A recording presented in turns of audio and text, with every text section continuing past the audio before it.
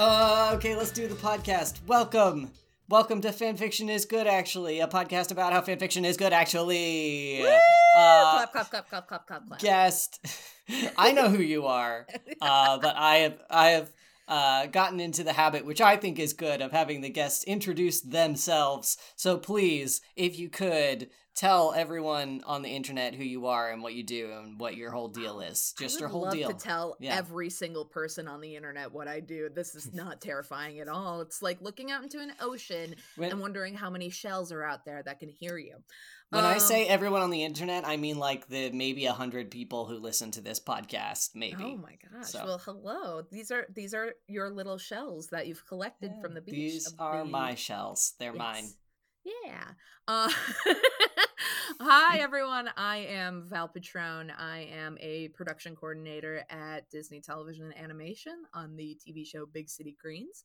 I also am a podcaster, and I've worked with podcasts mainly through a venue called Paperboat Productions, mostly like Horror Borealis, which I featured in Losers a Love Story. And I also do a show called The Creature Report, which is my show that gets really weird.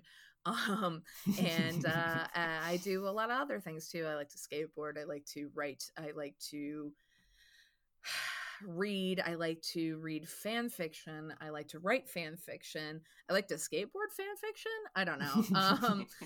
I guess if we're talking Skate the Infinity, sure. But you yes. might be the most legit guest I've ever had, like the most credentialed guest that I've ever had. And we're about to show your whole ass on this podcast. We're gonna talk about some stuff. You work at Disney, like you work at an actual like corporation that makes media. Well, yeah, and I mean, honestly, though, I wouldn't be working at a corporation that makes media if it weren't for me at a very, very young age being interested in fan works. Like, I started writing. Sorry, we'll get into this. I write, obviously, so I started writing like essentially fan fiction when I was like 9 or 10 years old. So like I've always been deeply entrenched with like fandom. I've always been fascinated. Like half my sketchbooks when I was a kid were filled with like Kids Next Door OCs that were like friends and like hung out and did like their own Kids Next Door battles. And like I've got, the unfortunately I have some Harry Potter stuff. I've got Team Fortress 2 that I was really into. I was into a lot of different sort of things, but it led me to where I am today. So I feel like, I definitely wouldn't be at Disney, working at Disney, making media if it weren't for being so entrenched in fan culture, Yeah, you made it. You're living the dream now. Woo-hoo! Also, you just unearthed a memory of Codename Kids Next Door for me. I had forgotten that existed for a period of time, and I'm like, oh yeah, wow, yeah. That's how I mean, I don't even remember exactly how old I was when Codename Kids Next Door was on television, but that's the show that forced me to like learn how Fahrenheit and Celsius related to one another. Because there was a kid, it was like 30C or something, like his code, they all had numbers as their code names, and his code name was 30C, and there was some kind of joke about how it was 30 degrees Celsius, which is really hot. Yeah, and he was actually a villain, it turns out, trying to essentially melt the polar ice caps, I think. Not 100% remembered, but I did watch it a few years ago, and I do remember that joke and that bit being like, oh my god, in Fahrenheit, this is so hot. But yeah, no, I've just been like, yeah, everything for me has always been like about fan works. At least the media that I've always been interested in, I've always also kind of delved into fan works, whether it be like right now I'm into Succession and I keep watching like TikToks where it's like fan cams. That counts. Everybody keeps talking about Succession. I don't know anything about Succession. I haven't gotten into that yet. Maybe I'll wait like 8 years like I did for Breaking Bad and just I think that's fair, because I feel like with Succession, it's like a lot of boring stuff to get to really funny, goofy, weird stuff. So if you don't like the drama, the comedy, like it's not worth it for the comedy. But if you can get into the drama behind it, it's definitely like 100% worth it. It's like so weird. I found out the other day that one of the characters who's kind of like this weird, dopey sort of higher up at the company also played Mr. Darcy in 2005's Pride and Prejudice, and I was like, what is happening? I've seen this on the internet. I've seen people reacting to this realization in real time, so I'm also in on this knowledge. I've had this knowledge foisted upon me against my will. Oh no, I mean, I found this out like a few days ago, and I had a complete meltdown. Because this character is just such a weird, and he's an American in the show. The actor's Matthew McFadyen, the actor who plays Tom and Mr. Darcy, is British. So like he's just weird in Succession, and I'm like, no, not Mr. Darcy. Like, what are you talking? I guess he's kind of weird. Not Mr. Darcy. Not Mr. Darcy. Sorry, we're getting off subject. But yeah, I guess what I mean to say is I've always been interested in some sort of fan works, and fan fiction has always been something kind of at my core, you know. I don't know. Does that make sense? I hope so. Yeah. I mean, maybe my perspective is skewed because I am the way I am, but I feel like most of the people I know were meaningfully shaped by fan works in some way, shape, or form. So yeah, sure. I totally get you. I'm picking up what you're putting down. Yeah. Would you like to confess what prompted you to reach out to me to be on the show? Yes. I am closing the door on the confessional, and I am kneeling and praying to this priest and going, my sins are as follows. So there was a television series that was very popular back in 2011, 2012 era for me. And very popular on Tumblr. Val, do you think you have to explain to the people listening to this podcast what Sherlock was? Are you under the impression that anyone has not been exposed to Sherlock at this point? Like anyone in this demographic? Yeah, it was Sherlock, guys. It was Sherlock. Surprise! It's the Sherlock episode. Well, I guess I guess where I was sorry. I guess where I was leading into well, I saw like the first few episodes of Sherlock because I had tumblr.com, and it was over for me. I was obsessed. At the time did you discover Sherlock on Tumblr?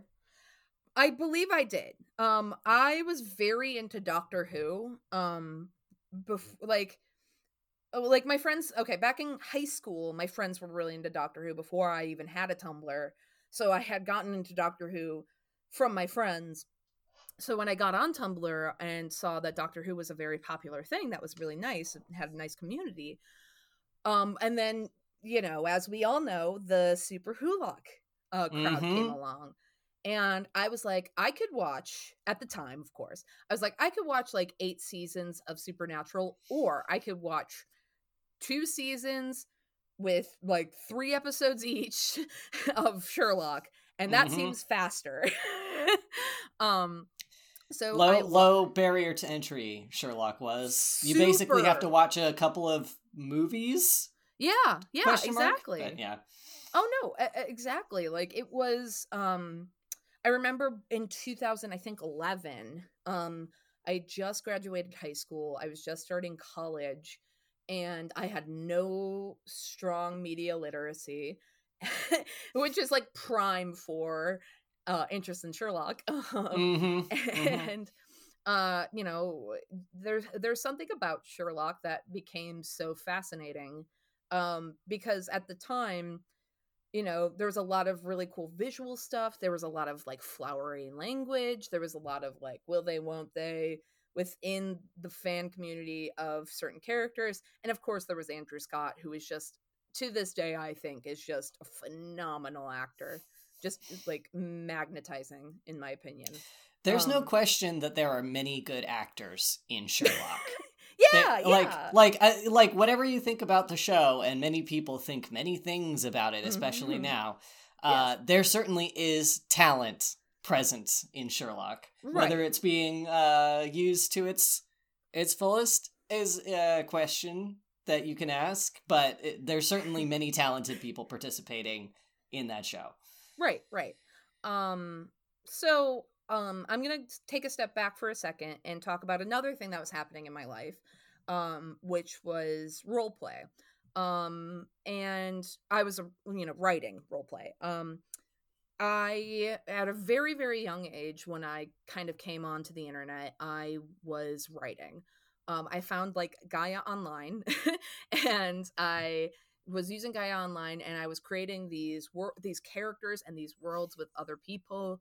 I did some stuff. I did some like Avatar role play that did not go very well, and I did some Harry Potter, of course.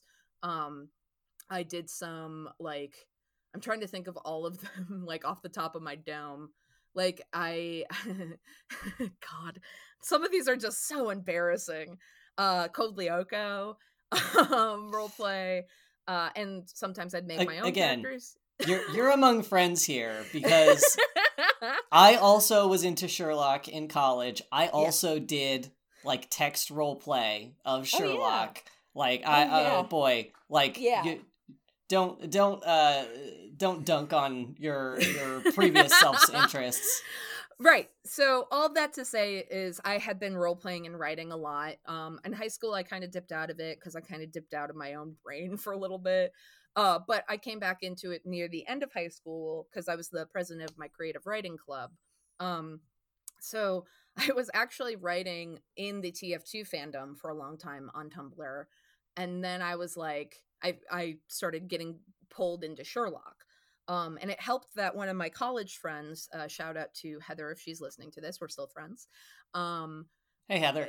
Hi, Heather. I'm going to have a few of those, actually. I'm still friends with a few people, and I'll get into that.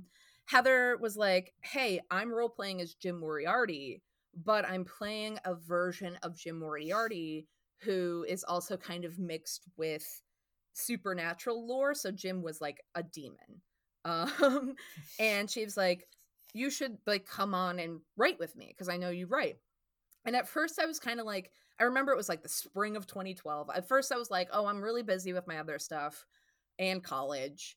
And there's not really a character I gravitate to, which leads us to the final core of why I'm here. In the fiction of the original Sherlock Holmes novels, there is a character who is mentioned a little bit as kind of Moriarty's John Watson. So like a side kind of, you know how John Watson kind of is the one writing the Sherlock books. There's an implied kind of John Watson-esque character for Moriarty, and that character was named Sebastian Moran.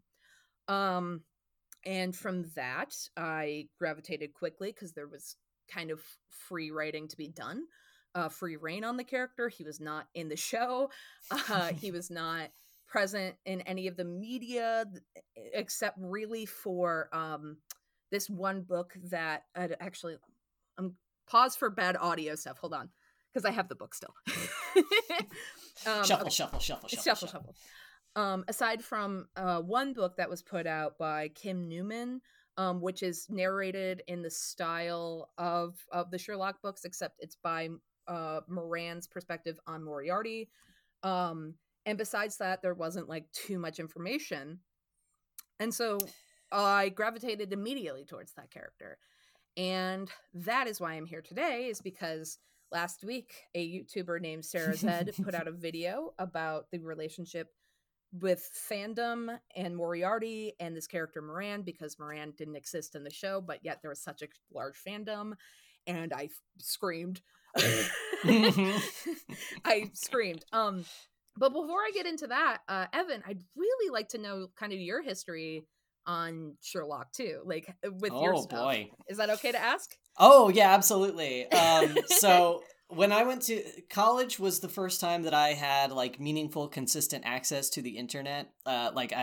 My primary residence when my parents were divorced, so I lived between two houses, but my primary residence was so far out in the boonies that we didn't have TV and we didn't have internet.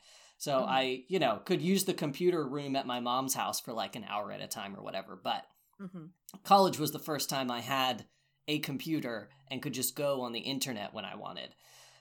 So like, I want to say sophomore year of college, which I would have been about 18, a friend I had at the time recommended the show to me. I don't remember if I watched it at her apartment or anyway. She was just like, hey, I like the show. I think you would also like the show. Watch this show. I did not protest. I was like, wow, my little brain is exploded. I love this. I love everything about this. There's like something very shiny and compelling about Sherlock, and clearly it got a lot of people. So like when you see it for the first time, it's like, ooh, this is really smart. This looks really good. It's a weird format that I'm not used to because it's these hour-and-a-half long episodes. So yeah, I was hooked immediately. She saw how obsessed I was and was like, oh, have you heard of Tumblr? There's a lot of people into Sherlock on Tumblr. And so that same friend is really responsible for a lot of things in my life, a lot of the trajectory my life has taken. Sherlock isn't the first time that I wrote fan fiction. My first fan fiction was Yu Yu Hakusho fan fiction way back in the day that I hand wrote on paper. Oh my gosh. But that rules. Yeah. But I did in fact write quite a bit of Sherlock fan fiction. I will not name it. I will not link to it. Ideally, no one will ever find it. I'm doing that thing to myself that I tell people not to do. I'm like ashamed of my interests. It is still out there. Look, if you find it and you read it and enjoy it, good. I'm not gonna like go destroy it or anything, but the choices I made then are not the choices I would make now. Absolutely. In those early fan fictions. But anyway, I have written many a Sherlock fan fiction. I have done many a text role play. That same friend and I would like literally with our phones, we would like text while we were at work, like do little role play texts. And I was also like in like longer form, like descriptive text role play on the internet. So yeah, I'm right there with you, man. I was right in that Sherlock pit. Oh yeah. Well, like what's fascinating is so I will not also say the name because honestly, frankly, some of the stuff that I wrote, unfortunately, definitely doesn't hold up. But the Tumblr blog is still up, and I've had to, like, I don't remember the email or the password. But I've tried to report it a few times, like years ago, to try to get it taken down. But now I'm kind of like at peace with it. And again, I'll share it with you if you want to see it, Evan. But like at the time, like I was very strictly identifying with a space of like coming into the space of like I, as the creator of this character, am I'm straight and I'm cisgender, which is very. We see where that went. Yeah. Yeah. And I think that some of the language that I utilize in that character makes sense for me now as a bisexual, like non-binary person, but I don't think is a very healthy language to use as a straight cis person. So I'm always kind of wavy about that, where I'm like, ooh, my character definitely shouldn't have said the F slur. That's not cool, like, but I fully admit to that kind of fault, there was a lot of like fault that I had in that character, but I also think that like at the time I was trying to understand what like a social kind of evil character would portray themselves as. Sure. And anyway, that's getting back to it. Here, wait. I've said this before, I'm going to pontificate again, but there are a lot of people who are like, oh, people should be allowed to write like bad stuff in fan fiction because it helps them process trauma and it helps them, and like that's true. Sure, that is true. But I also think that people should be allowed to write bad and wrong stuff in fan fiction because people just write bad and wrong stuff sometimes. And you have to like, everyone does that. First of all, everyone has at least some period in their life where they think and write and express bad and wrong stuff, and they need a safe place to do that, and they learn from it. This is true about a lot of things. It's true about a lot of like sexual things. It's true about a lot of identity things. So this, not to get into a sort of much larger topic by accident, but yeah, this makes me anxious about the like the tendency to police people's behavior on the internet and in fan spaces that is more popular now, because oh boy, there's definitely some stuff I've written in my life that, again, I wouldn't do that now. I would do those things differently, but I sure am glad that I had the opportunity to kind of like work through that, and like people weren't dogpiling on me at the time. You know what I mean? Oh, absolutely.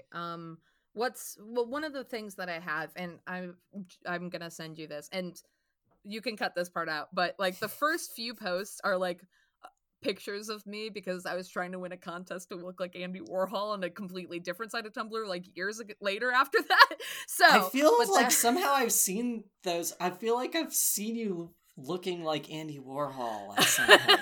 Maybe I've seen, I don't know. But after that you can kind of poke around. But like I did put like warnings, like trigger warnings. This is mature content. It's going to have not safe for work. At the time, I didn't really understand the language of like 18 plus, but it was definitely like an 18 plus space. And I made that kind of clear of like, this has mature content, not safe for work. Which is funny because I don't think I ever wrote, at least publicly here on Tumblr, like sexual situations. I think it was just like murder.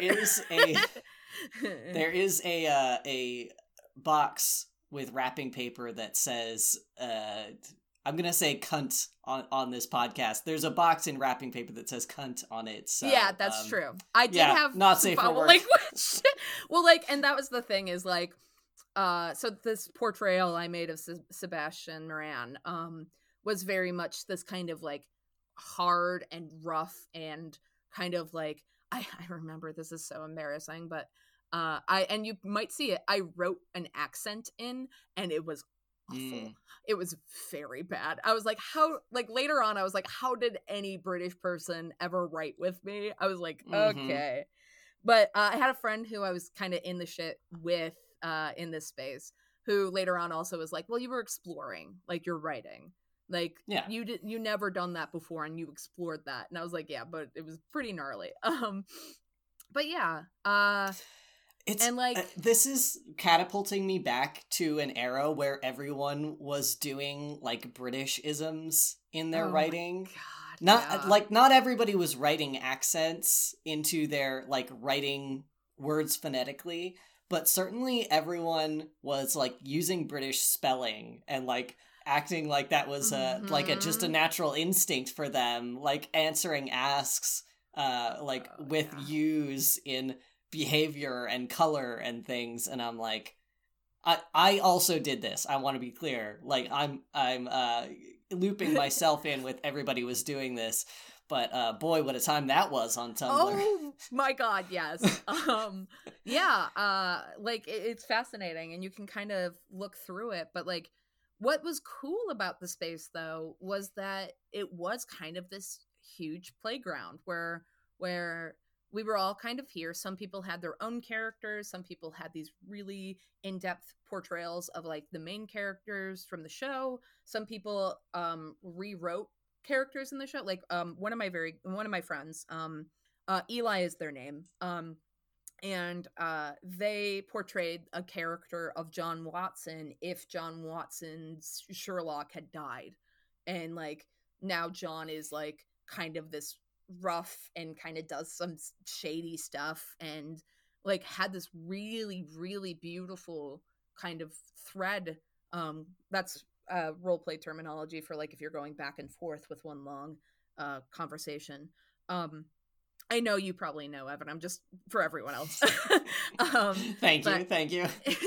Just to clarify, but they had a really long thread with someone who portrayed Victor Trevor from the books as well, and it was like this beautiful story that they put together. And like there was different things like that happening, like picking random characters from the book or rewriting stuff from, you know, from the series, or making their completely own character. It was real, and like you could do whatever. Like it was a real playground of like writing. You know, I as of right now, Sherlock is definitely not on my top 5 favorite shows. But I hold that time that I was there very, very tenderly in my heart. And one of my best friends, their name's Aaron. Hi, Aaron. See another one. But they're one of my best friends, and we're still friends, like to this day. Like to this morning, we were talking, and we met on that space. We met writing together. They're, you know, training right now. They're in grad school for writing horror novels, and I'm working on script stuff. Working within like scripts and television series, and it's crazy that like 10 years later we can still kind of be talking about our characters in the space that was the Sherlock roleplay Tumblr group, you know. Yeah, it's wild. It's such an interesting dynamic in this fandom specifically, because Sebastian Moran did not exist in the show. At least if he existed, he was there for like a second. I don't remember. I don't think he ever showed up. Full disclosure, I stopped watching Sherlock at like halfway through season... What was the bad season that everybody hated? 4. Season 4. Correct. I just stopped watching. I was just like, yeah, I feel nothing about this. And then I never thought about Sherlock again for like 10 years. But these characters like Victor Trevor and Sebastian Moran did not exist in the show. So ostensibly, everyone was fans of the show, writing about these characters, a version of the characters that was sort of designed to be compliant with the show. Right. And yet the only source material you had was the Sherlock Holmes novels and the sort of derivative works from the Sherlock Holmes novels that came... They were short stories. They're not novels. They've been collected into books now, but they were short stories. So like, which is in the public domain and has been for quite a bit now. So like the relationship between this thing and fandom and intellectual property and you guys and it's just what a web we have woven out of this.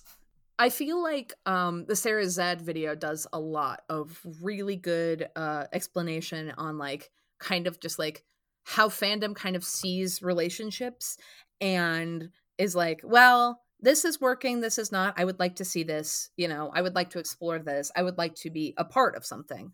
And they kind of build out the space, or like if they wanted to see a specific character or see a specific style of a relationship play out, they can now go to a fan space, a fan work, and have that executed. Or they could just do it. Yeah. They can just do it. They can also do it. I noticed when you shared with me your secret link to your secret old blog, I was like, oh, Val wasn't a Michael Fassbender. I wasn't. Sebastian Moran face claim. I don't know what that actor's name is, but I remember seeing his face on Tumblr all the time because there were two competing groups. The people who said that Michael Fassbender was Sebastian Moran, and the people who said that this other guy, this less conventionally attractive guy, that I think he's British. Yes, his name is Craig Parkinson. He was in the television show, most notably known in the television show Misfits.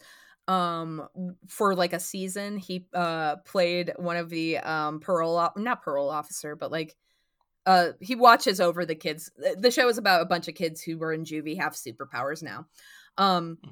So a lot of my content was from that. But Craig Parkinson was sort of this less conventionally attractive version, who is more like skinny and rough looking and big eyed. I really liked his hair.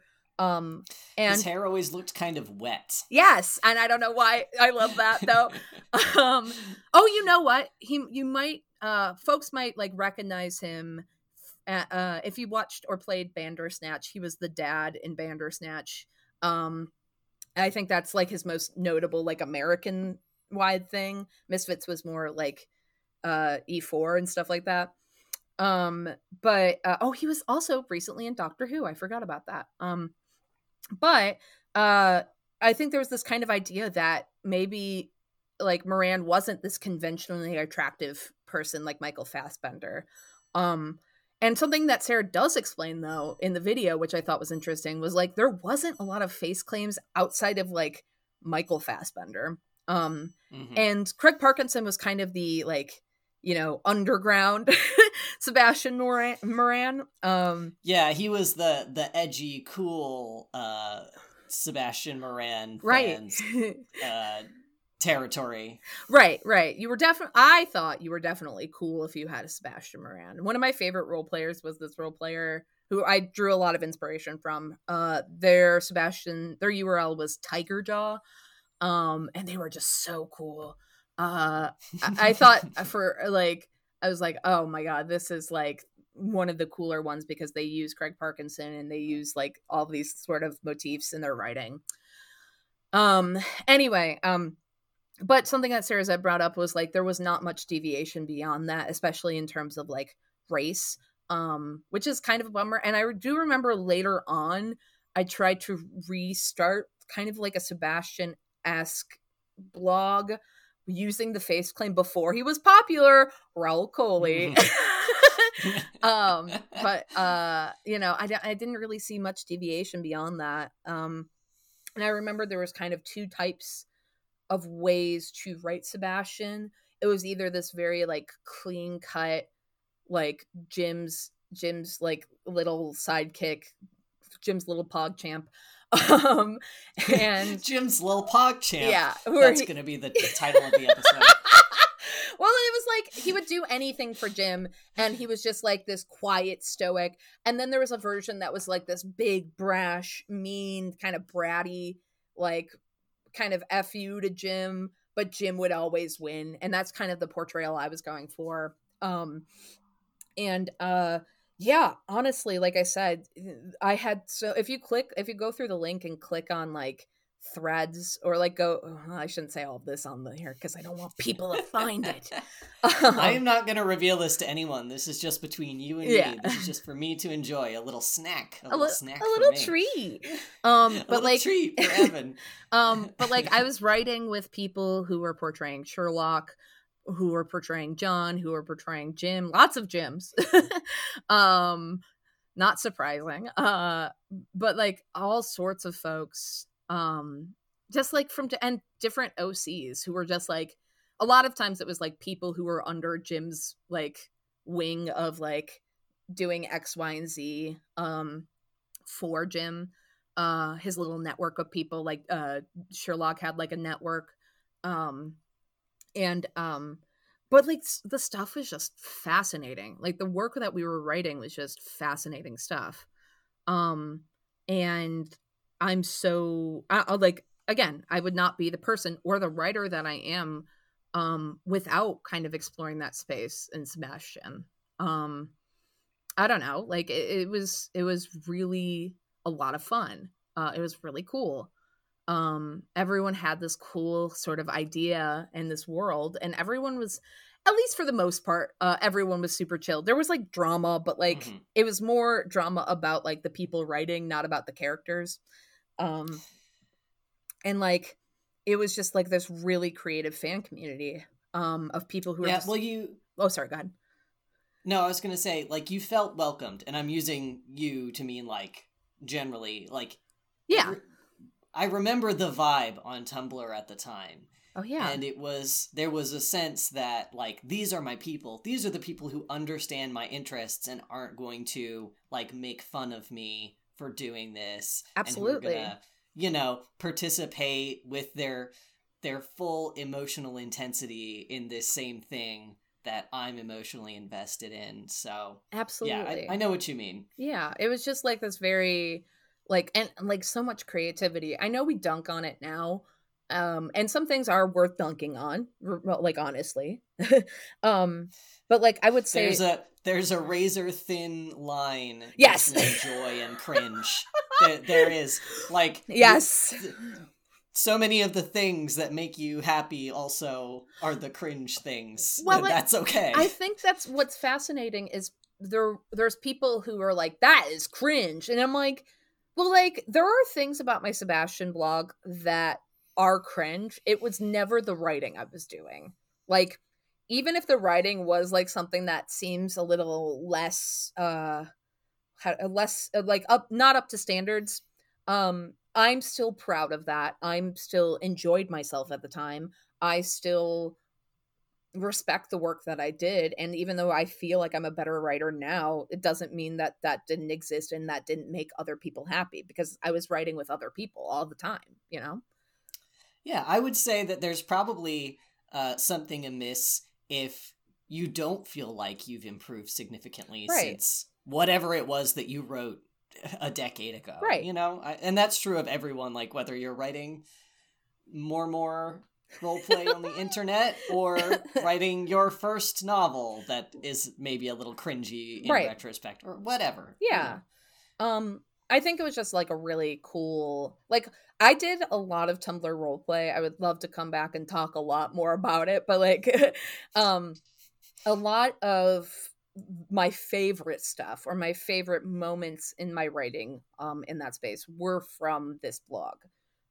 Like I completely forgot until we were in the middle of this. I like that same year there was a little bit of overlap where I played Bruce Banner because Avengers 2012 had just come out, and that was like everything to everyone. Can I just say that really tracks with your personality? So like both of these characters. Like I know that you invented like a version of Sebastian Moran, but like the version of Sebastian Moran that you were inhabiting, and also like Bruce Banner as a character. I'm not saying like those people are like you, but I'm saying I understand why you enjoyed role playing as those characters. Oh yeah. And I feel like, you know, there's a lot of stuff I can talk about with my Bruce Banner stuff. I just won't get into it today. But like a lot of stuff that was another thing, was like identity. I was in college and I love this kind of stuff, but I also was like struggling with a lot of stuff. And I used my Sebastian roleplay blog to kind of explore a lot of things that like upset me and made me angry, and two, just a lot of like myself. You know, there's a lot of anger in my roleplay blog, and a lot of like self-hatred, both on a level of like I like this is one of the things that I do wish wasn't so prevalent, but like my character of Sebastian was like implied to be homophobic, and like it was like I was like, oh well, he's a bad character, so if I imply that he's homophobic, that makes sense. But also but Sebastian was also technically bisexual. Like I was having relationships. My character was having relationships with Jim, with OCs, with men, women, all sorts of folk. And at the time I was straight, and kind of going back, like when I came out, like more like when I was more active about being like, I'm bisexual, I'm you know, LGBT, I was like, oh my God, that was just self-hate at me. That was me exploring my own self-hate. And to be clear, I did not ever like, I was never like violently homophobic. Sure. Yeah. But like, that was like a space for me to be like, why am I so self-hating about these kind of relationships? And I was just also talking last week about how I found an old Facebook post from like when I was in high school, where it was like listing facts about me, and one of the facts was like, I'm straight. I don't know why people think I'm bisexual. It's crazy that people think that, right? Like, that's so dumb. I'm a straight person. And Like it's just a lot of that, and like same with like identity and like mental health and like trauma stuff. It was like a lot of me exploring trauma in different facets, not assets. In different assets. No, wait. Yeah, facets. I keep saying assets. Damn it. But it was a lot of me exploring that and exploring my feelings, exploring gender, because I had been writing a lot of male characters and I was like very into it. I was very not like that, but like I was like I like feeling like this. I like writing like a character who has like these features that are typically associated with like masculine identities. Like, why do I like this? I'll figure it out later. Like, let's not unpack that right now. Exactly. And like the way I wrote Sebastian was a very sort of tragic sadness, like this very ultimate sadness of like, I always kind of, and this is kind of the space, but like that I was at the time with my mental health, but like I always wrote Sebastian as like, things will not get better for you, so let's just do what we need to do. And I remember later on, just for my own catharsis, like 2 years ago, I wrote a piece as if it were Sebastian 10 years later from that point. And I had this line that I was like, 10 years ago, you were a weapon, and now you're just trying to learn how to be human. And I think a lot of like my own mental health kind of felt like that. Maybe not necessarily a weapon, but like, 10 years ago, I could feel so detached from things. And now I'm, within the past few years, I've really kind of gone in on my mental health journey. And I'm comfortable talking about it. And, I'm really starting to kind of feel connected to people again and feel, communion with people. So like, again, there's a lot of catharsis in creating a character and utilizing that as like, something to explore trauma with. Woo! That got dark. Sorry. No, that's okay. The podcast is called Fanfiction is Good, actually. It is so and it has good. done so much good. It's so good. It's so My good. God, it's so good. I have to admit, when I was invited to this podcast, I messaged my friend Aaron, who I was in that space with, and like we just kind of started just like writing like not writing, but like talking about like a 10 years later thing with our characters and like what that looks like. And I shared with them what I had wrote a few years ago, and they were like, oh my God, my character would be, doing this and this, and like talking about like how that kind of comes together. And like the fact that I can still continue to write that and explore myself with that space and with my friend is still so just incredible. 10 years ago, our characters, were doing crime and being shitty, and now they're evolved. They're evolved beyond the worlds that have been set for us by other people. And fanfiction is good. Like, Tumblr, astoundingly, has done so much good for people, it turns out, actually. Yeah. It's probably done some bad stuff, too, but, like, look at us now. Look at where we are. Look at us. Well, like, and that's the other thing, too. We made it, guys. Look at us. Yeah, like, Tumblr has always kind of been a backbone, and I know a lot of people dunk on it, and there are things to dunk on, but, like, there are still some beautiful spaces that are being made there, to this day. And there were beautiful spaces being made there back then and when it started. And, some people are talking about shutting Tumblr down. And I was like, oh my God, that's like 10 plus years of my like stuff just gone. Like, that's not just my writing, but that's just like a community to share, like, fandom with is like gone. And I can't believe some people can be so callous about it. I guess, if you're like, cringe, yikes. But like, I don't know. I think there's some beautiful things about Tumblr that still kind of rock my soul in a specific way. Things like that, the threat of Tumblr going away forever, really makes it clear how important internet archiving is. Mhm. Like the work that the Organization for Transformative Works does, like archiving all of these sites that don't exist anymore and like getting the content off them and putting them, rehoming it somewhere else, you know? Right.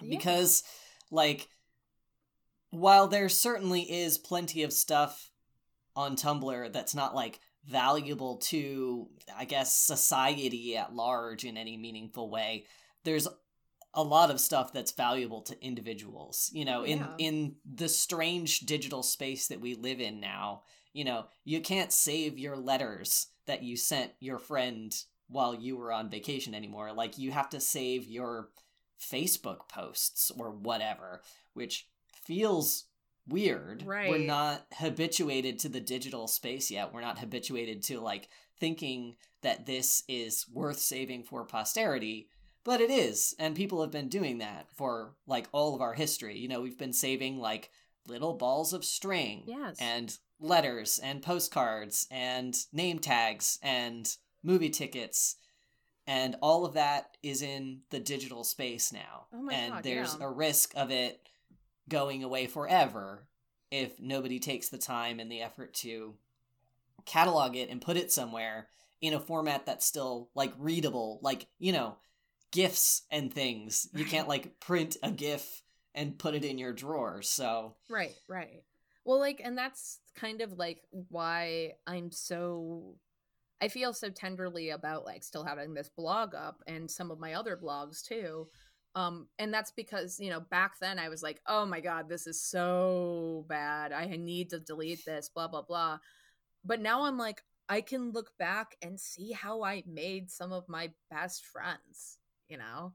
Like my 3 out of like the 5 or 6 of my best friends, I met my friend Aaron through this, and then I met Aaron. My friend Aaron introduced me to my friends Rich and Jess, who are also my best friends.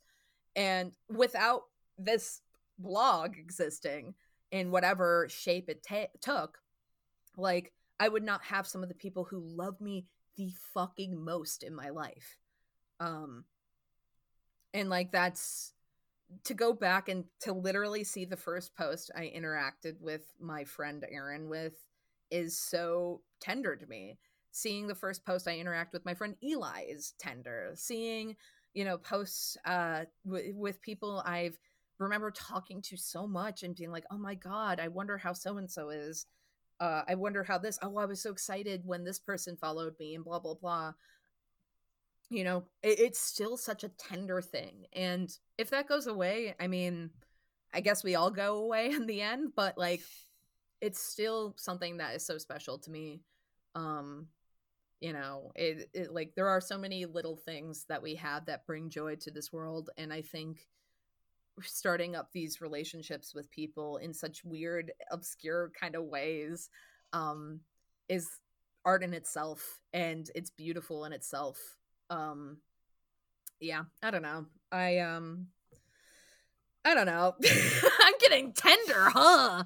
Like a little chicken nugget. No, it's one, extremely relatable, and two, like very touching, because you know, I've had very similar experiences. Everyone I know, pretty much, I met through like fandom in some capacity or other. Oh yeah. Maybe not necessarily directly. Like, there's people I've met at LARPs who I'm close with. There's people I've met at conventions I'm close with. There's people I met on the internet I'm close with. And some of those friends have introduced me to other friends and so on and so forth.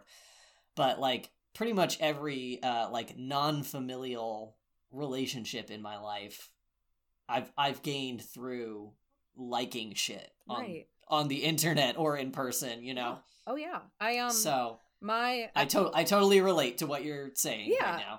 I was gonna say, like, out of all of my best friends and all my friends, it's definitely like I've met a lot of them, most of them, through like some sort of media that we are interested in. Like my roommate I met through the Adventure Zone because we were cosplaying and we were like, oh my God, I love your cosplay. I met, you know, my friend Aaron through role playing on Tumblr. I met, you know, I meet these people, and we meet these people, and we make these communities, and those communities are what brings me joy, and I hope brings other people joy too. You know. Mm-hmm. Tumblr.com. Tumblr.com. www.tumblr.com. There is one where thing... my feels are stored. Yeah, the feels are stored in the Tumblr. The feels are stored in the Tumblr. One thing I do want to bring up is, before we, I'm staying like a time kind of, and I don't want to make assumptions, but the thing I wanted to say before I wrap it up is, if I'm going to send you a quick link, a sneaky link. This is my favorite thing I ever did on this blog, which is, if you... It acts as a contacts page, but it's all the people that ever followed me. If you click like a letter in the alphabet down below, it for folks at home who are not Evan, it says it's a contact list, as if it's in your phone. And you there is you can search, quote unquote, but you just type in like a letter, or you click a letter, and it has every letter has like a page of like people who would be in Sebastian's quote unquote contacts, who were all just people who followed me, and like a few like little hints to my backstory that I made too. And it's still my favorite thing I've ever done. I'm like, I wrote... It's very cool.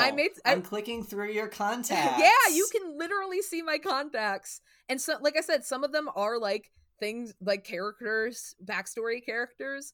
And others are just like links to other blogs that I used to interact with a ton. And like, that was another thing too, is like, everyone had like a different fun way to do things. I like made like a playlist. I did like, well, I always had some out of character stuff. My out of character page, though, I must have updated this before or after I finished writing here, because it just says out of character, I'm Alec Baldwin. I'm not Alec Baldwin, just to clarify. But like, it was a lot of fun, and like going through that is like what brings me joy, because I'm like, oh my god, I remember when I wrote with this OC, or I remember when this person was still writing. I love doing this, and blah blah blah. So that's a little treat for Evans. And if you find this is art. Hmm? I said this is art. Yes, that's all I wanted. This is the thing that will be lost forever if we lose Tumblr. And I'm not like saying Tumblr is... I'm saying this about like all sort of internet communities and forums and things that should be preserved. But I'm saying like this weird little like contact matrix that you made for your roleplay friends and your OCs and all that. This will be lost forever if we lost Tumblr. You can't like remake that in its original form. Right. And like, that's what I mean. That's what it's all about. No. Yeah. Spending hours and hours and hours of your time that you will never get back to make a little Rolodex on Tumblr that other people can click to see your other like roleplay friends and your little backstory contacts.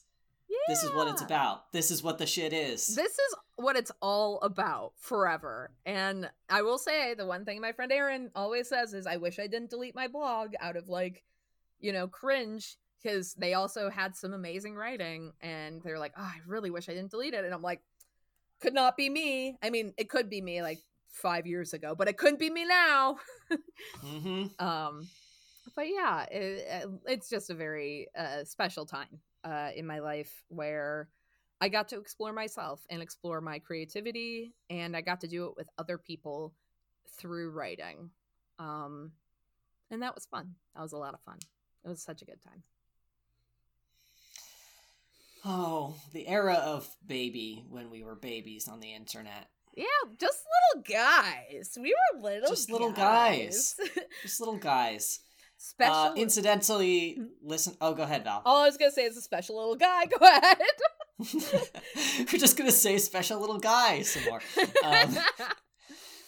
Incidentally, listeners, the Sarah Zed video, y'all have probably watched it by now. Again, I know my target market here. Almost certainly you guys have watched the Sarah Zed video about More. But if you haven't, it's some good shit. It's good content. Really good. Sarah Zed is a blessing, and really, like, does such a good and fun job of exploring fan spaces and ideas in just like a non-judgmental way. It's very refreshing. I've seen a lot of YouTube for a long time was just about dunking on stuff. Yeah. And while that can be fun in certain instances, I mean, I have dunked on many a thing in my life. Mm-hmm. I am not innocent, or I'm not, yeah. That's what I meant to say. I am not innocent of that. Yeah. You got it. There's also something very nice about being able to look back on things that you liked and say, yeah, that really was nice, actually. Yeah. That was good. Yeah, and, like, I hope that, the one thing that I do hope is that, like, while I was in that space, I didn't make it worse for anyone, because I had a great time, and the people I wrote with, I hope, had a very good time.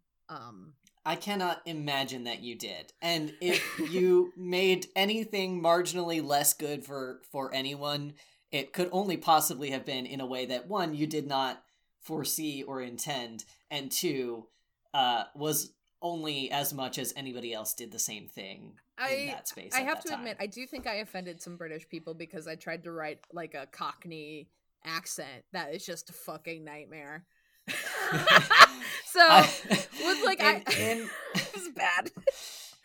In high school, we did a production of Me and My Girl where everybody did fake British accents. There was like a group of Cockney people and a group of like fancy posh people, and it was, you know, high schoolers from Southern Maryland doing British accents. And hey, you know what? At least it's not recorded on the internet, right? I don't know, maybe. Oh.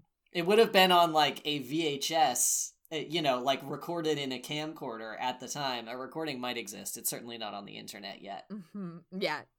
Yet is the key word. We will find it. Yeah. Go to Evan's house and find the VHS tapes challenge and put them on the internet. Yes! That's what I'm talking about.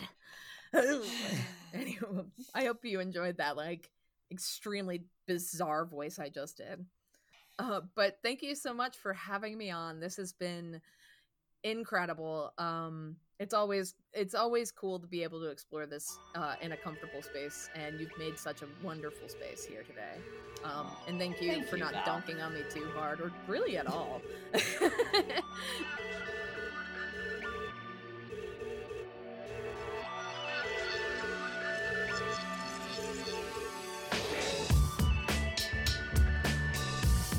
Fanfiction is Good, Actually, is part of Where They May Radio, a small family of podcasters just doing our best.